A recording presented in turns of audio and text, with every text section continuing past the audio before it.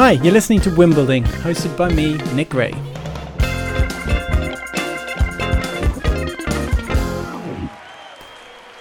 Hi everyone, welcome back to the podcast. So this week's podcast, or this episode, is a very special one for me because this is actually the person who is probably the first person I thought of when I was trying to work out who can I interview who's super cool and has achieved some massive things.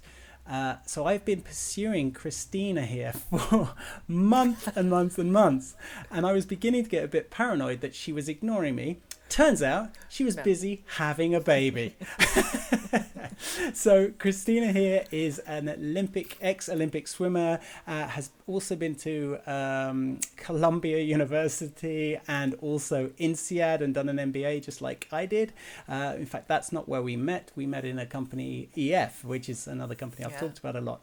So I'm going to get Christina to give us a bit of her backstory, a bit about herself, and then we're going to get into it and talk about philosophies around winning. So Christina, over to you. Okay. Really quick, I guess. So I am an Argentine-American swimmer, I guess I would say. My parents are Argentine immigrants, and I was born in the States, and I started swimming from a young age, basically in city-funded programs. It was a sport my mother saw calmed me. I was a high intense energy kid, and swimming basically has been a part of my life since I was 6 years old, competitively speaking. And I attended Columbia University. I swam on 2 Olympic Games, 96 and 2000. I won 6 national titles. I won an Olympic gold medal in 96. We broke the Olympic record. And in 2000, I was Olympic team captain, named by my teammates, and also won a bronze medal in the 200 individual medley at the Sydney Olympic Games. And sorry, can you still hear me? Yes, I have this little guy. And education-wise, Columbia, as you noted, INSEAD, and now through life working in HR, finance, as an executive coach, also as a swim coach. I'm happy to say my husband and I melded together our passions of education, community, and swimming, and we have a swim school in Fairfield County in Connecticut. Oh, that was such a good summary! Oh my goodness! And your husband was also a former professional or semi-professional football player, or soccer player. Semi, footy, football, but the one with her foot, soccer. Yeah. Yes, he played, but in the 80s, he's a little older than me, so he's used to those really short shorts and the long hair. Nice. And I always crack up. We still have some of his old uniforms. Maybe I should use that as the thumbnail. Oh my God, so hysterical. But yes, so we both have competitive background by nature, but he's far further along in terms of the intellectual pursuits, and I learn a lot from him in that respect. And it's nice because we have other passions besides this, but the idea of setting up this swim school, it's a melding of our backgrounds, but it's also what gave us the ability to be later in life parents, to be with our kids more often. So our focus is on family and community, and it really gives us space to focus on ours.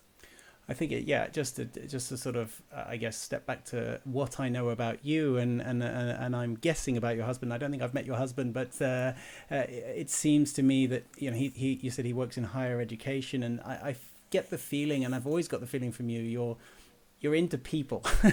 And I think, all the things you've just said along the way, speak to that as well, especially the coaching. But I know that also, and hopefully we'll talk about this, when it came to competition as well, you were very interested in the people around you and get energy from that. But do you think, is that do you think that is what drives you? I'm going to sort of jump straight into this thing about competition and competitive nature, because you have literally competed at the highest levels, and I'm really interested to know what you think about yourself in terms of, are you hyper competitive or not? So this is a great question. after years of therapy, after my career, no. I joke, I'm a psychiatrist's daughter, so you can imagine. No, but I have to say competitiveness falls on a spectrum. And one of the things for my personal journey with swimming is that I am competitive by nature, but I'm not competitive in a way that I want to rip apart my competitors and throw them. I enjoy a fun race, but then hanging out and chatting after. And I loved competing, and I loved the water. However, as I got higher up in the echelons of swimming, I would say the intensity I felt from some of my competitors, I did not appreciate, I did not enjoy. And I know that there are certain people who revel in that, but that was one place where I would say, my coach would call it a flaw. He would tell me I'm too nice, because the connection with people was more important to me than obliterating them in the pool. Can I give you an anecdote that I read? And it was one of those moments where I realized, wow, I'm definitely different. And this was after the Boston Marathon, the bombing that happened there. I remember reading about a woman who was coming back to train she wanted to win the Boston Marathon. And she talked about her level of competitiveness and how she looked to literally tear apart her competitors. And I remember reading that and feeling embarrassed for her and thinking, oh my gosh, like, you really think about that and think that that's... And the person she was speaking to was like applauding her and going, wow, what a competitive nature. And I thought, there's such a spectrum in what competitiveness looks like. And for me, it's always been about, I like raising the bar on myself. I like seeing what I can do. What can I do when no one else is watching me? What can I do when everything's on the line? But I know for myself that I had my best competition when I felt the atmosphere was, let's all do our best. And maybe that's my connection with people, and I enjoy that team environment more. But I know if you want to talk about where my weakness was and where my coach would say why I didn't, win those individual gold medals and break those world records, is that I didn't have that edginess to me where I wanted to obliterate people. Mm-hmm. Interesting. So interesting, but I think it's for me it is fascinating, because I think we've talked about it, especially in one of the podcasts, where it's the standard reaction I get, to kind of me talking about winning and how to win or whatever, or constructing a win. A lot of people react negatively to it, and they say, well, I don't like the word win because it means there's a loser, and and there's that kind of like negative association with that type of thing, probably linked to that type of competitive nature you've just described, the hyper competitive, rip the person apart. But I know from experience, and I've seen, none of the top people in the world in whatever they're doing, not just sport, but none of the top people get there by just tearing everyone else apart. They get there because they work towards, they carefully construct how they're going to get there, and they work towards it. And I mean, I think I'm really interested to know as well, you say my coach would say. Talk to me a bit about the coaching, the importance of coaching teams, and the importance of your journey with coaches through your swim career in particular, but then through life.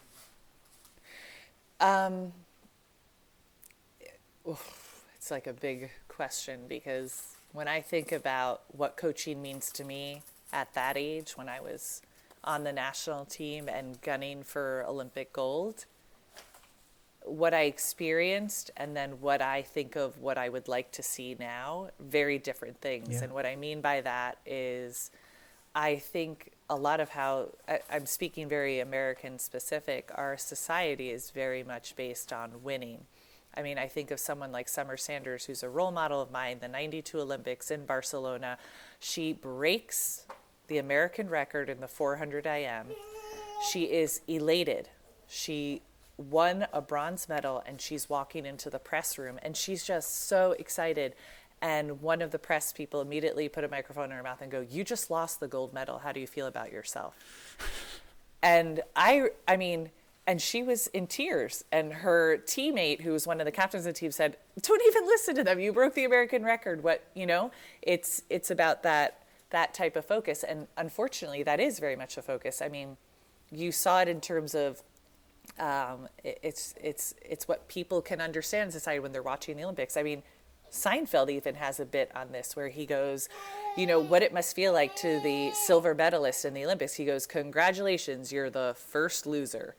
And, everyone's laughing and giggling, but there is that certain level of pressure, and you feel it, and it reverberates into how a lot of people tend to coach. And I always talk about the different methods of coaching, the carrot or the stick. And I think, unfortunately, a lot of what I see in sport, first of all, coaches are motivated and incentivized to win. So they narrow oftentimes their focus on the top portion or the people who can bring them that are going to make sure and ensure their bonuses. Sometimes they will allow certain behavior to go on among some of their athletes, because those are the ones who are producing. I mean, I've seen this in the working world too. And all of those things, I think of, say more about who you are, say more about what kind of environment you're building, what kind of environment you're cultivating. Those type of things that I think it's more about creating this sense of absence, a vacuum that it makes the athlete have to fill. Whereas when I think about a work I did and what led me full circle to come to executive coaching is this idea that the person is already whole. You're just challenging and supporting them to help them figure out their best balance. So it's a lot more about the motivation of it. And I'm not saying all athletic coaches are like that, but a lot of athletic coaching I tended to see when I was swimming was about controlling the environment, controlling the athlete, and squeezing as much out of them as you can, as opposed to creating this sense of support and pillow and motivation that they can actually see who they are and their whole potential. Because you're on a certain timeline, there's only so much space. And I noticed that that's a big difference and I would love to see more of a type of executive coaching, and maybe it is. Maybe that sophistication has found itself 2 decades later now in sport. But wouldn't that be interesting? I mean, from what I gather and the things that I follow, I love the sport of rugby, which I know it's certainly not that huge over in America and things, but I'm sure you know about it with your Argentinian roots. But, and my grandfather was a rugby player. Oh, there you go. Cool. Argentina are doing amazing at the moment. But anyway, I'm not going to get digressed on that.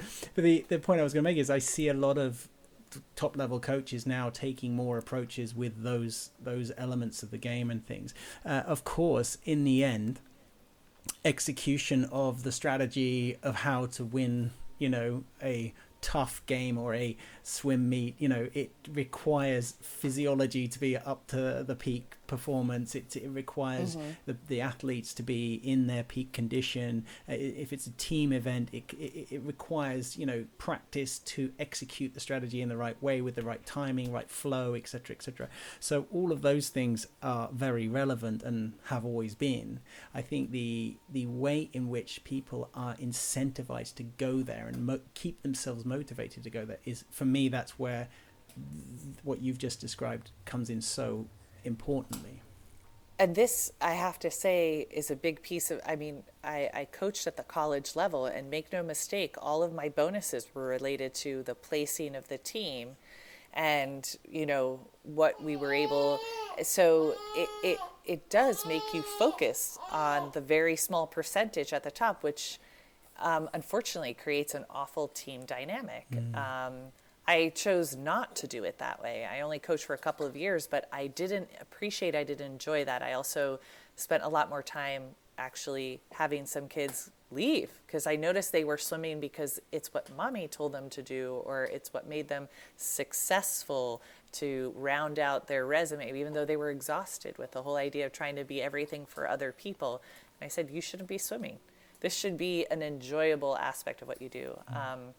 this is also kind of what my issue is with what I've seen in terms of younger kids swimming, what you see, how coaches, and it's coaches only have so much time and space, so it's not to, but who are they going to focus on? It is exciting to work with kids who are winning, but trust me, you'd probably have a number more winning or producing in different ways, maybe not in the swimming, but how you can bring the best out of them and how that can parlay into other parts of their life. And so it's just very hard when you think about it, sport is very much about win-lose, where you go. So it's hard not to have a coach focusing on that aspect and focusing more on the well-roundedness of kids.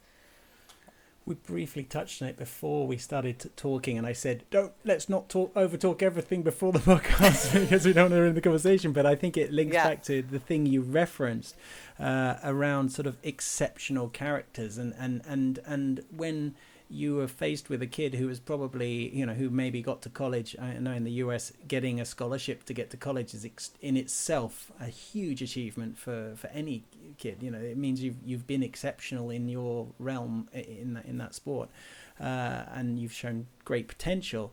I think I'm sort of fascinated as well by what else could those exceptional people achieve, and I wanted you to talk a little bit about your feelings around the difference between perhaps competitiveness, ambition, discipline, self-discipline. I mean, when you think about especially swimmers, you guys get up every morning at 5 o'clock in the morning, go swimming for a couple of hours, go away, eat a ton of food, and then come back at lunchtime, swim again, and then swim in the evening, and you're just constantly swimming. The discipline to do that, I know, is phenomenal, and I think discipline plays such an enormous part in high-level, especially high-level sport. I absolutely agree.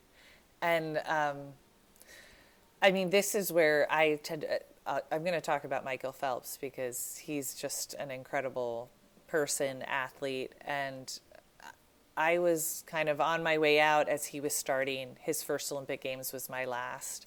And I remember even in the lead up those couple of years before and then after the first Olympic Games, watching him in the sense of he had a coach who was very meticulous, and he ingrained that in Michael from a very young age and in every sense of the word.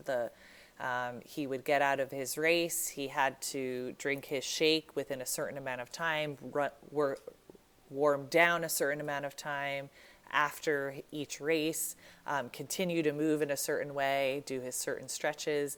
He had everything very much as a process, and then he's also has a perfect physique in terms of his wingspan is virtually longer than his height, and he's competitive as anything. I mean, it started out with wanting to basically beat his sister, and look where, but that you mix all of that together, but a lot of the unsexy of the job is an obsessive nature almost. I would call it, I definitely was more OCD when I was swimming, in every sense of the word. If I relate it to sport, I think there is a big piece of the fact that when you are in a sport, you can very often get very clear, or it's perceived to be clear, feedback in how you're doing. So if I do this, if I train this way, I compete, I immediately get feedback. Okay, now I will adjust here and I'll go back to the drawing board. It's very gratifying. Real life doesn't work that way, right? You can work really hard on a project and then your boss kills it. Or you don't really take part in something, but your name is on it, and all of a sudden you're getting lauded as this amazing team member. And so things like that are, I know, a hard adjustment for athletes, but I would say, yes, there is an OCD nature, I think, in terms of athletic prowess or exceptionalism in any sense. There has to be a passion for it. And what I mean by that is a sense of you enjoy it even during the awful grind, because there's a time where we all hate what we're doing. You just hit those moments. And I'll tell you, 5 o'clock in the morning when you're diving in the water in the middle of February in the Northeast in the States, that's not a time where you think, I love this sport. But you're doing it because you're thinking, I do this, I've done more this day by 7 a.m. than most of my competitors have. Or so there's that discipline, and then there's, always a constant focus on it. Focus. Everything relates to it. My entire world revolved around my swimming schedule, my 4-year plan, where I was going, what I was doing. And the singularity of all of that, you have to thrive in that as well. But the passion along with that ability to hone in and just be very methodical about it and everything, and constantly revisiting, revise, revisiting, and then add a touch of the competitiveness, and whether that's competitiveness turned outwards towards others, using them as pegs to move yourself up, or inwards of where can I go with this. I think those are the 3 real key pieces that I think of when I look at exceptionalism. So, but is it then competitiveness or is it ambition? Because and is there a difference even? Because I think it's really interesting, again, linked to that point about sort of ripping. I love ripping the competition apart or whatever, and tearing them to shreds, versus benchmarking yourself against. I really want to be there. I want to achieve that result. I know I can push myself to that limit, and let's see how that goes, kind of thing. What it like? I don't know. Is it ambition? Is it competitive? Is it the same thing? For me, I mean, I can speak about personally. I would watch competitors. I remember going to the 1992 Olympic trials to watch. My coach brought me to go watch it. It was the best. I think that was a very clear moment in my life that I said, I want to be that person. And getting my role model, Janet Evans' autograph, leading over to try to get her autograph, and then watching them race and imagining myself there, absolutely. But wanting to be there with them and race them, that was the excitement for me. It wasn't wanting to rip them apart. It was the idea of racing them.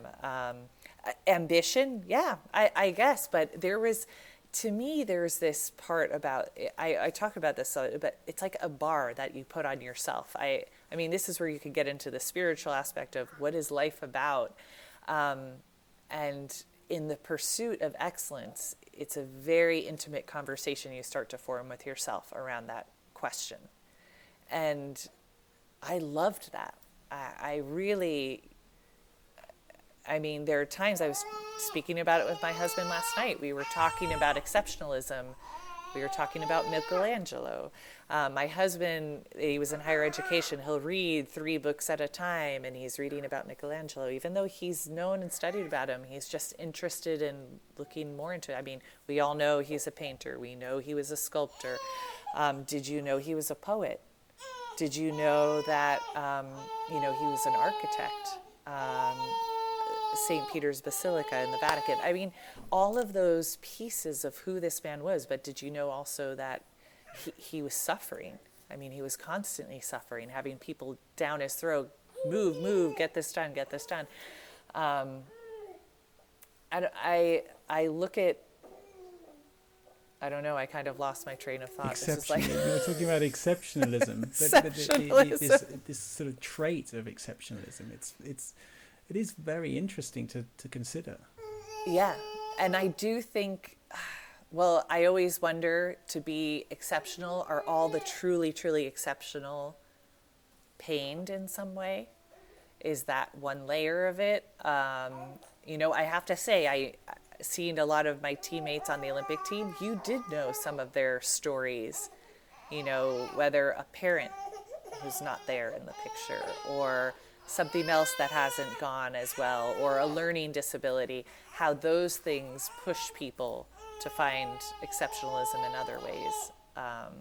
Do you want to pick Alejandra up? Is it Alejandra? It's Ali. It's Aliguero. Aliguero, sorry. I know. Aliguero. Sorry, you could tell. I totally lost my train of thought. I want to cuddle with mommy. That's all right. If anyone's watching on YouTube, you've got an extremely cute little accompaniment to the video.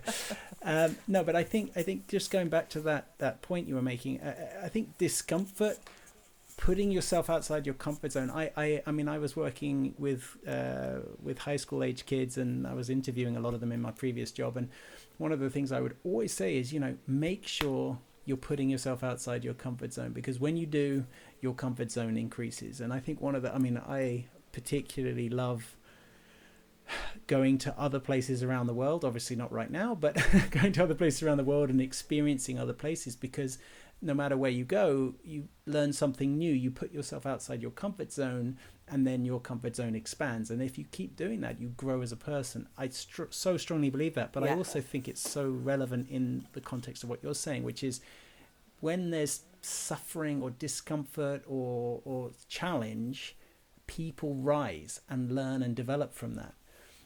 And I wonder if that plays a big part in maybe exceptional people, or this exceptional, especially, you know, sports people, for example, if they enjoy that challenge, if they, maybe the competition is to enjoy the challenge, to overcome it, to sort of be able to say, yeah, I did it. You just watched me. So I think discomfort and pushing towards the discomfort plays a important piece in many ways. One, the textbook definition of how you build self-confidence, going outside of your comfort zone. I mean, that's just right. But there's also the piece of finding an ability to remain calm and steady in the discomfort. That's, I think, where you start honing an edge. I think about it with training. In swimming, when I was training, it was, you always looked for a certain kind of either pain threshold or pushing yourself to do sets that scared you, because it gave you that much more of a sense of confidence, but more of a sense of ease when the pressure was really there and you're standing next to a competitor. So for me, there was this part of ticking so many boxes. Trying to let go of the things I couldn't control, and the things I could control, I journaled. So I have a couple of my journals here from those 2 Olympic Games that in the year and run up, it's like counting all the practices, writing out all the practices, how I was feeling, what I, diet wise, extracurricular type of stuff that I did to help supplement, and then any articles, thoughts. But it was my whole book that I could look back on and reflect of everything I had been doing in that journey towards that year as a reminder. And I always have to say that the things that always worked more sort of than anything was when I did things that kind of frightened me or made me uncomfortable. Yeah, it's amazing. I think, I mean, there's elements of pushing, so, attaining a level of fitness, getting your cardio to be able to achieve better things. I mean, I'm nothing compared to you in terms of sport, but the things I've experienced, pushing myself when I was about 34 I was, I decided to get as fit as I possibly could, and I went from being a little bit overweight to being what I would say is probably the peak fitness I've had in my life, or somewhere close to when I was about 17, at double the age. And I was so proud of myself, but also the need, then the feeling of like, well, I want to go further. I want to see how far. And it was all about just me against myself. It wasn't me trying to beat someone or do, it was just like, this is a really cool feeling. I enjoyed that discomfort, and I would go out and run. Yes. Again, I'd run the 10K, my fastest 10K was 40 minutes dead, 0, 0, 0, 0. And I was like trying to get under 40K and I had 40 minutes and I never made it. But so that's not that impressive. But for me, that was like amazing. And my heart was absolutely pounding and things. But to get there, it was like chipping away for a long time. And I think I like that discomfort, and I enjoy it in all sorts of things. I enjoy going and trying new things or challenging myself. But I do wonder if that's like, does that make you competitive or something? Because clearly I'm lacking something else for the elite of the elite level, But that, I hear you. Then what you said, it doesn't maybe necessarily translate for you as competitive, but a certain ambition. There was a reason, right? What drove you in terms of to focus on that and want to better yourself? I think that's the piece that matters. And it's, it's so funny because I think the part that I missed most when I left swimming, it was that that piece. It was training and getting out of the water and being like, well, today was a good day because I gave it all I had. And it was such an easy way to see how you gave in a certain way. And that work mentality has always stayed with me. I tend to enjoy the days and thrive in the days where I feel like, wow, I accomplished a lot today.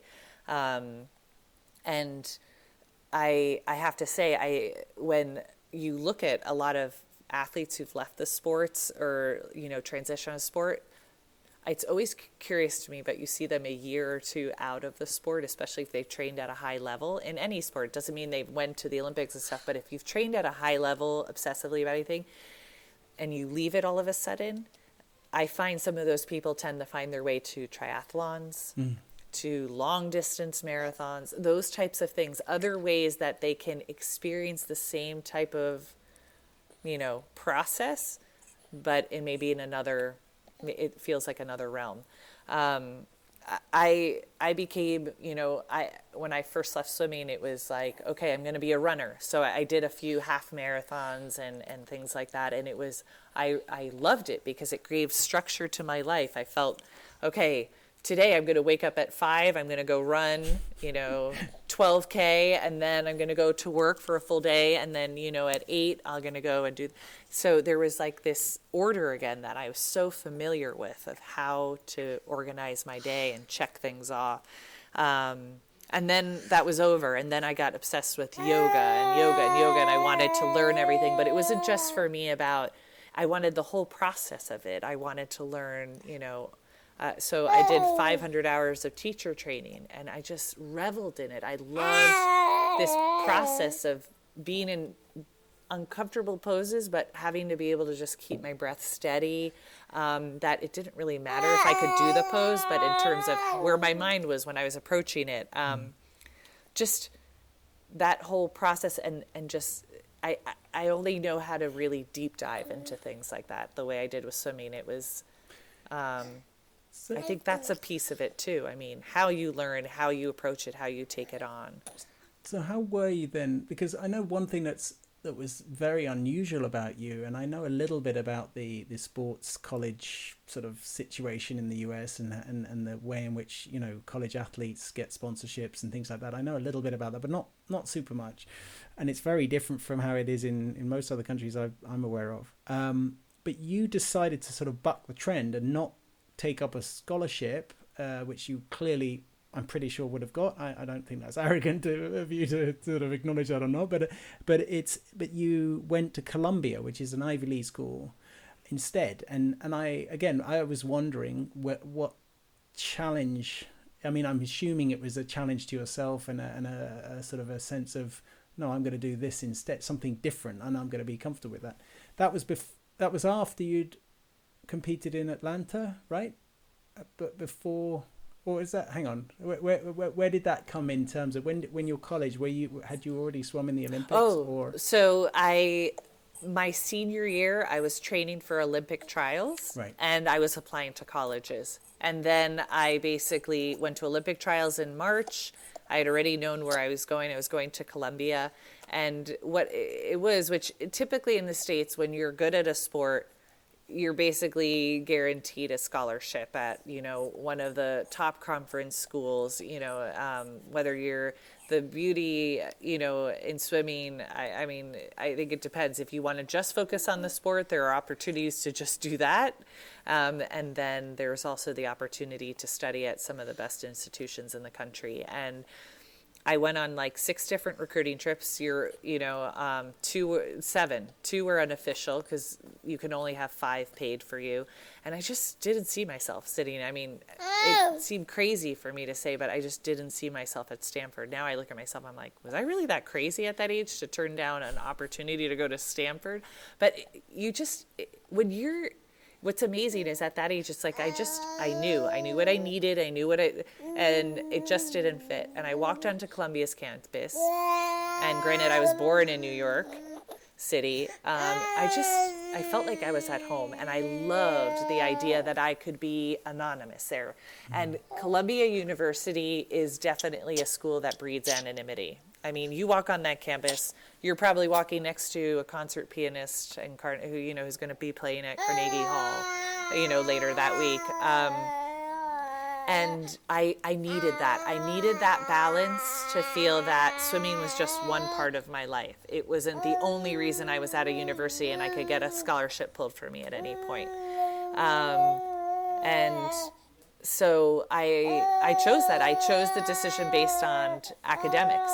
And I actually took classes. I went to the registrar's office, got a list of all the instructors who won, the professors who won teaching awards. And I took classes with professors. I was like, I'm going to enjoy my experience here.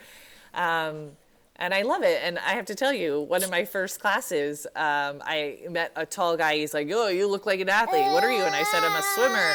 And he said to me, oh, there's an Olympic girl here. Have you met her yet? And I was like, yeah, that's me. So there were those moments where, people did know who you were, but other times where people could care less who you were. And I love that. That's very New York. Yeah, that's very New York. I was going to say that's big. That's a big city thing. That's similar to London as well. Yeah. A lot of people love London for that. But I would say a lot of the national team coaches wrote me off. They said she's hanging up her suit.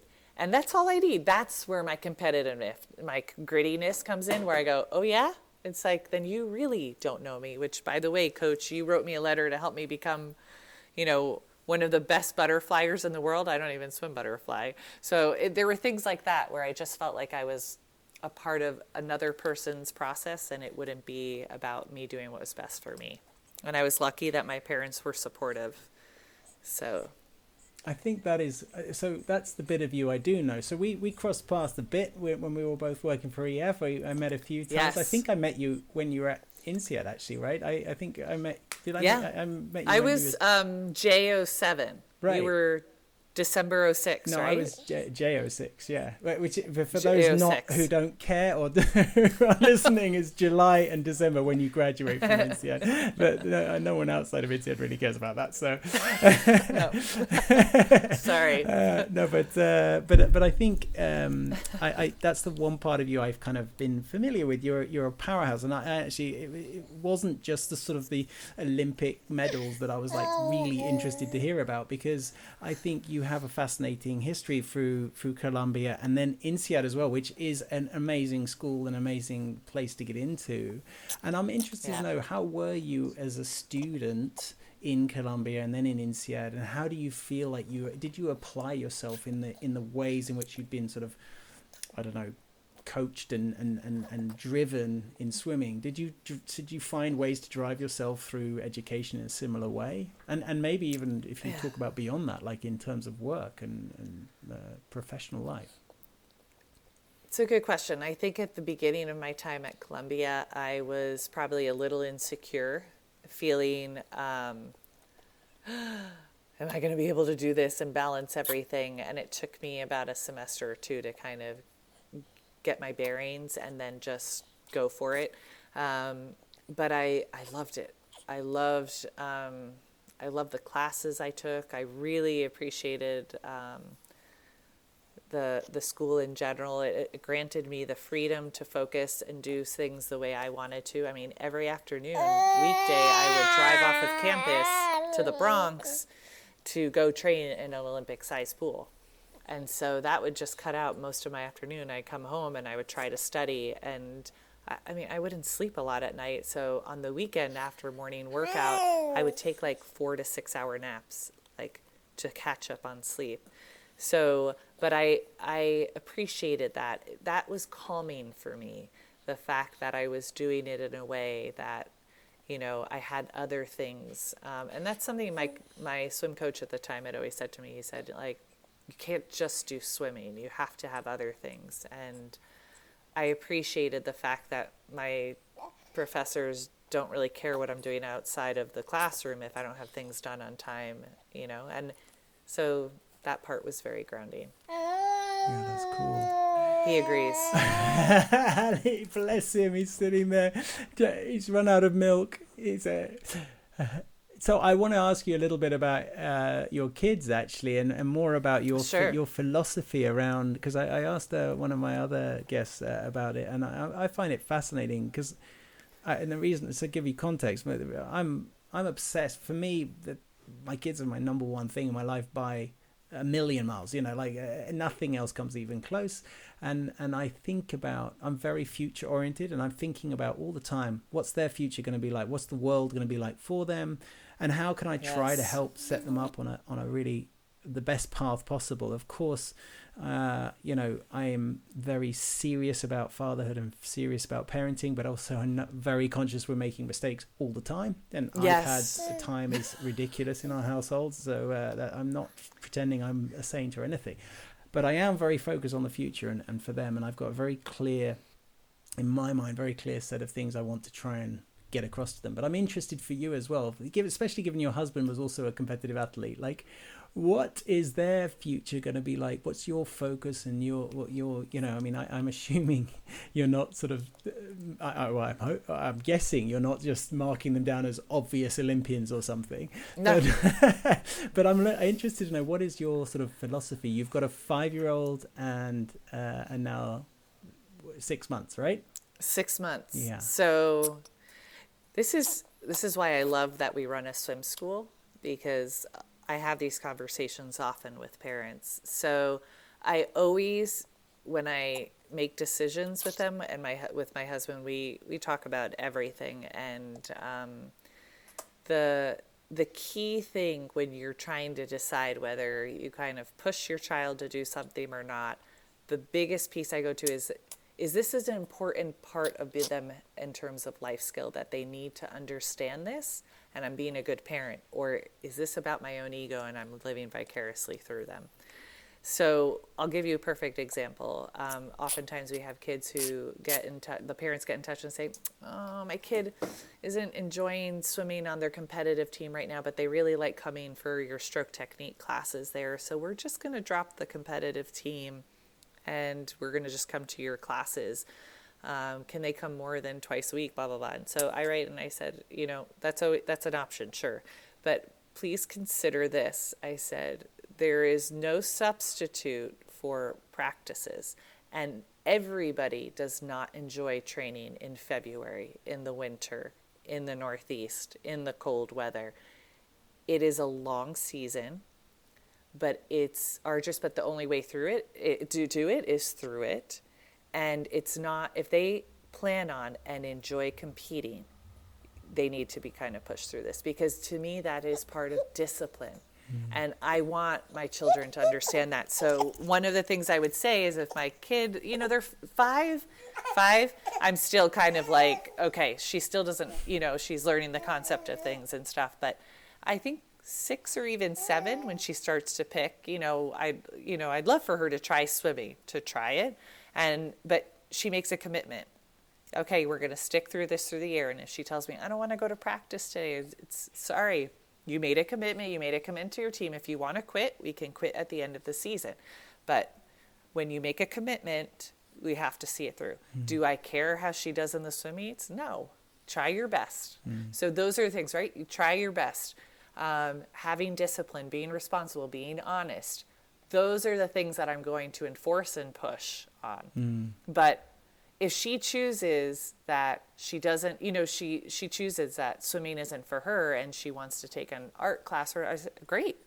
Is that what you're passionate about? Do you want to look at a book on art? Do you want to read, you want to see some pictures or something? I mean, that's where we hope to support. It's letting them choose the path and what they want, but then teaching how those skills that actually really help you stand out and be a functioning adult are so essential. And I do think that's the responsibility of parents. I think too often parents are very quick to say, no, they don't want to do it, I'm just going to take them out of it.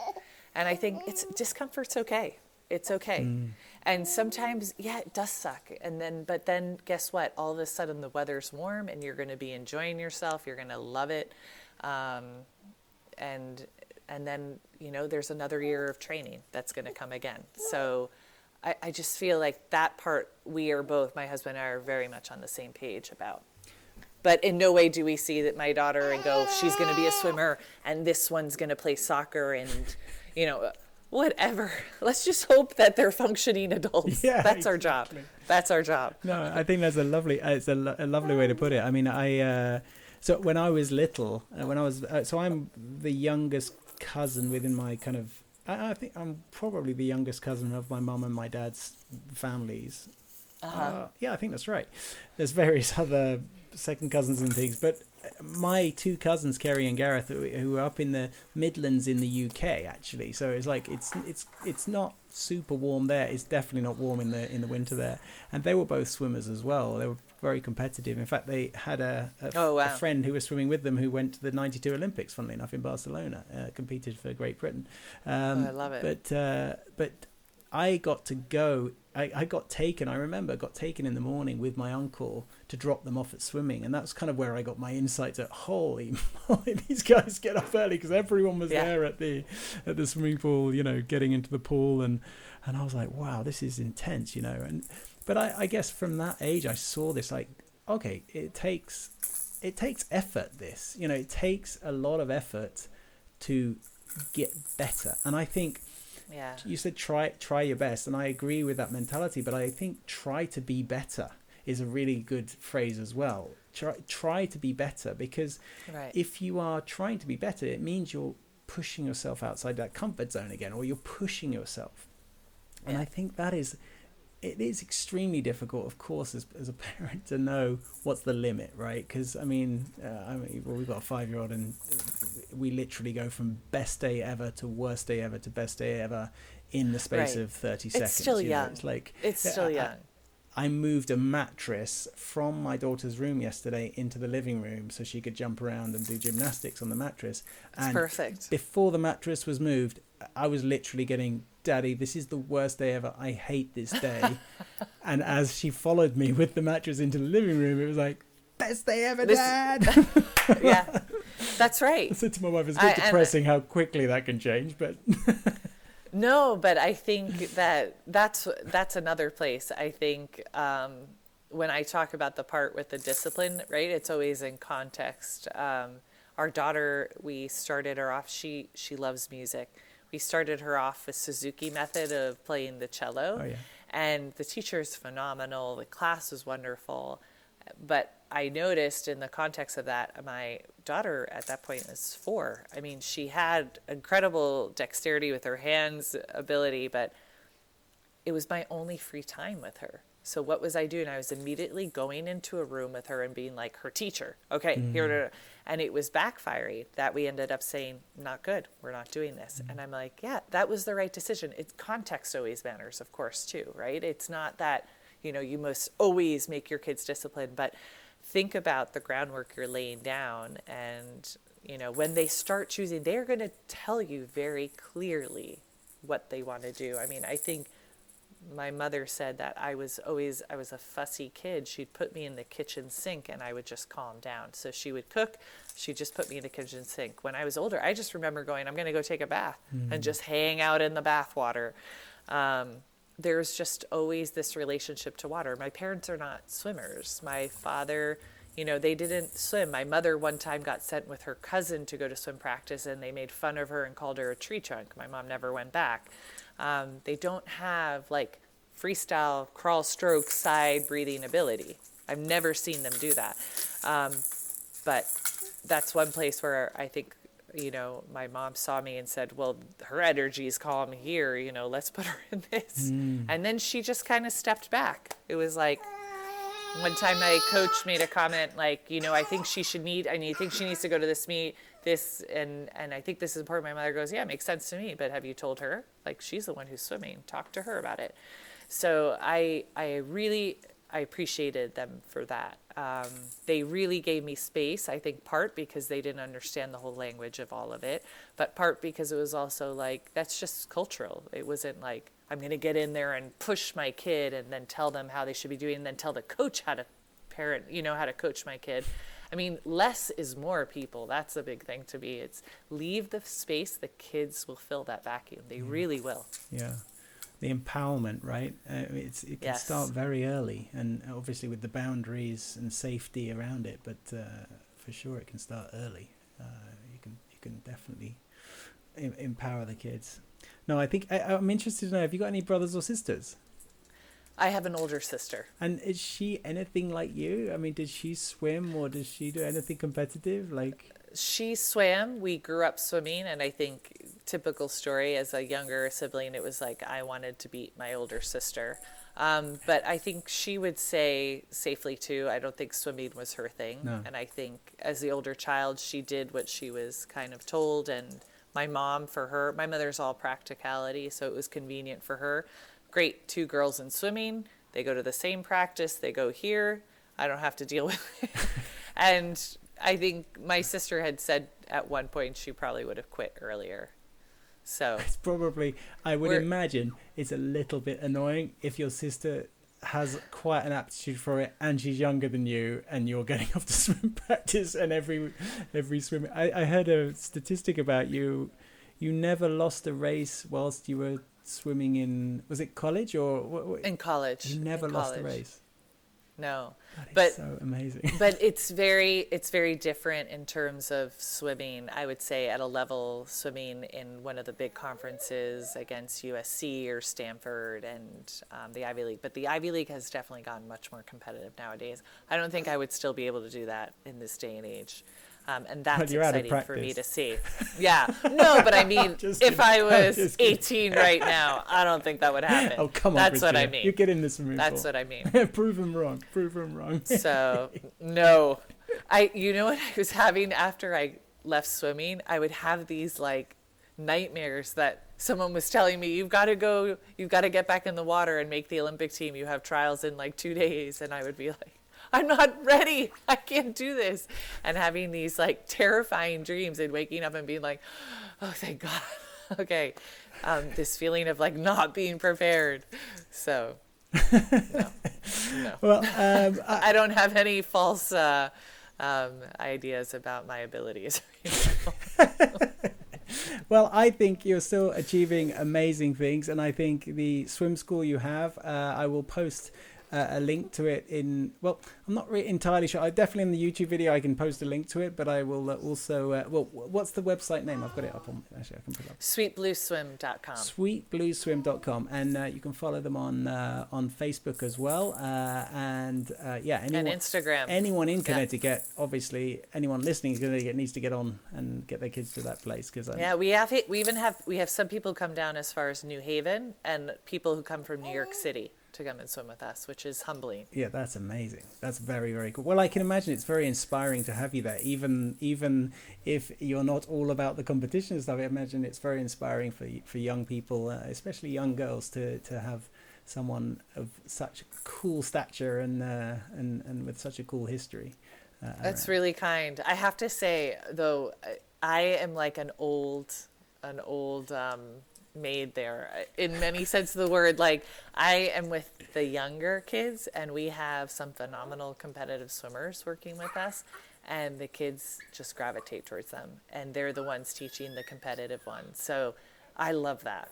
I really love that. I love that generation wise, like we're, my husband and I are kind of the old guard, and there's some younger blood, fresh blood, different perspective, but we all kind of have that similar thread of whether it's competition, education, or competitive swimming, and it's just really nice. That's so cool. Unfortunately, my kids won't be coming because we're in Oslo in Norway, so we are way too far away, and the travel restrictions are a little challenging to get there for 5 a.m. in the morning practice.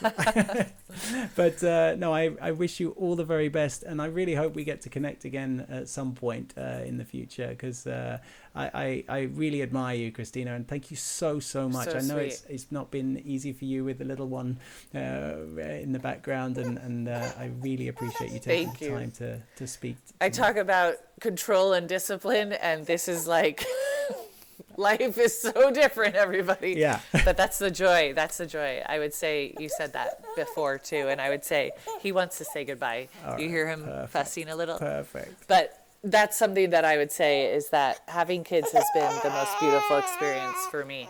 in my life. That's awesome. Well, beyond the Olympics, I would say, for sure. Little Ali, the gold medal sort of round your neck. Little Ali and Christina, thank you so much for joining us. Thank you, everybody, for listening. I hope you enjoyed the episode, and we'll catch you on the next one. Take care. Thank you. Bye. Take care, Nick. Bye.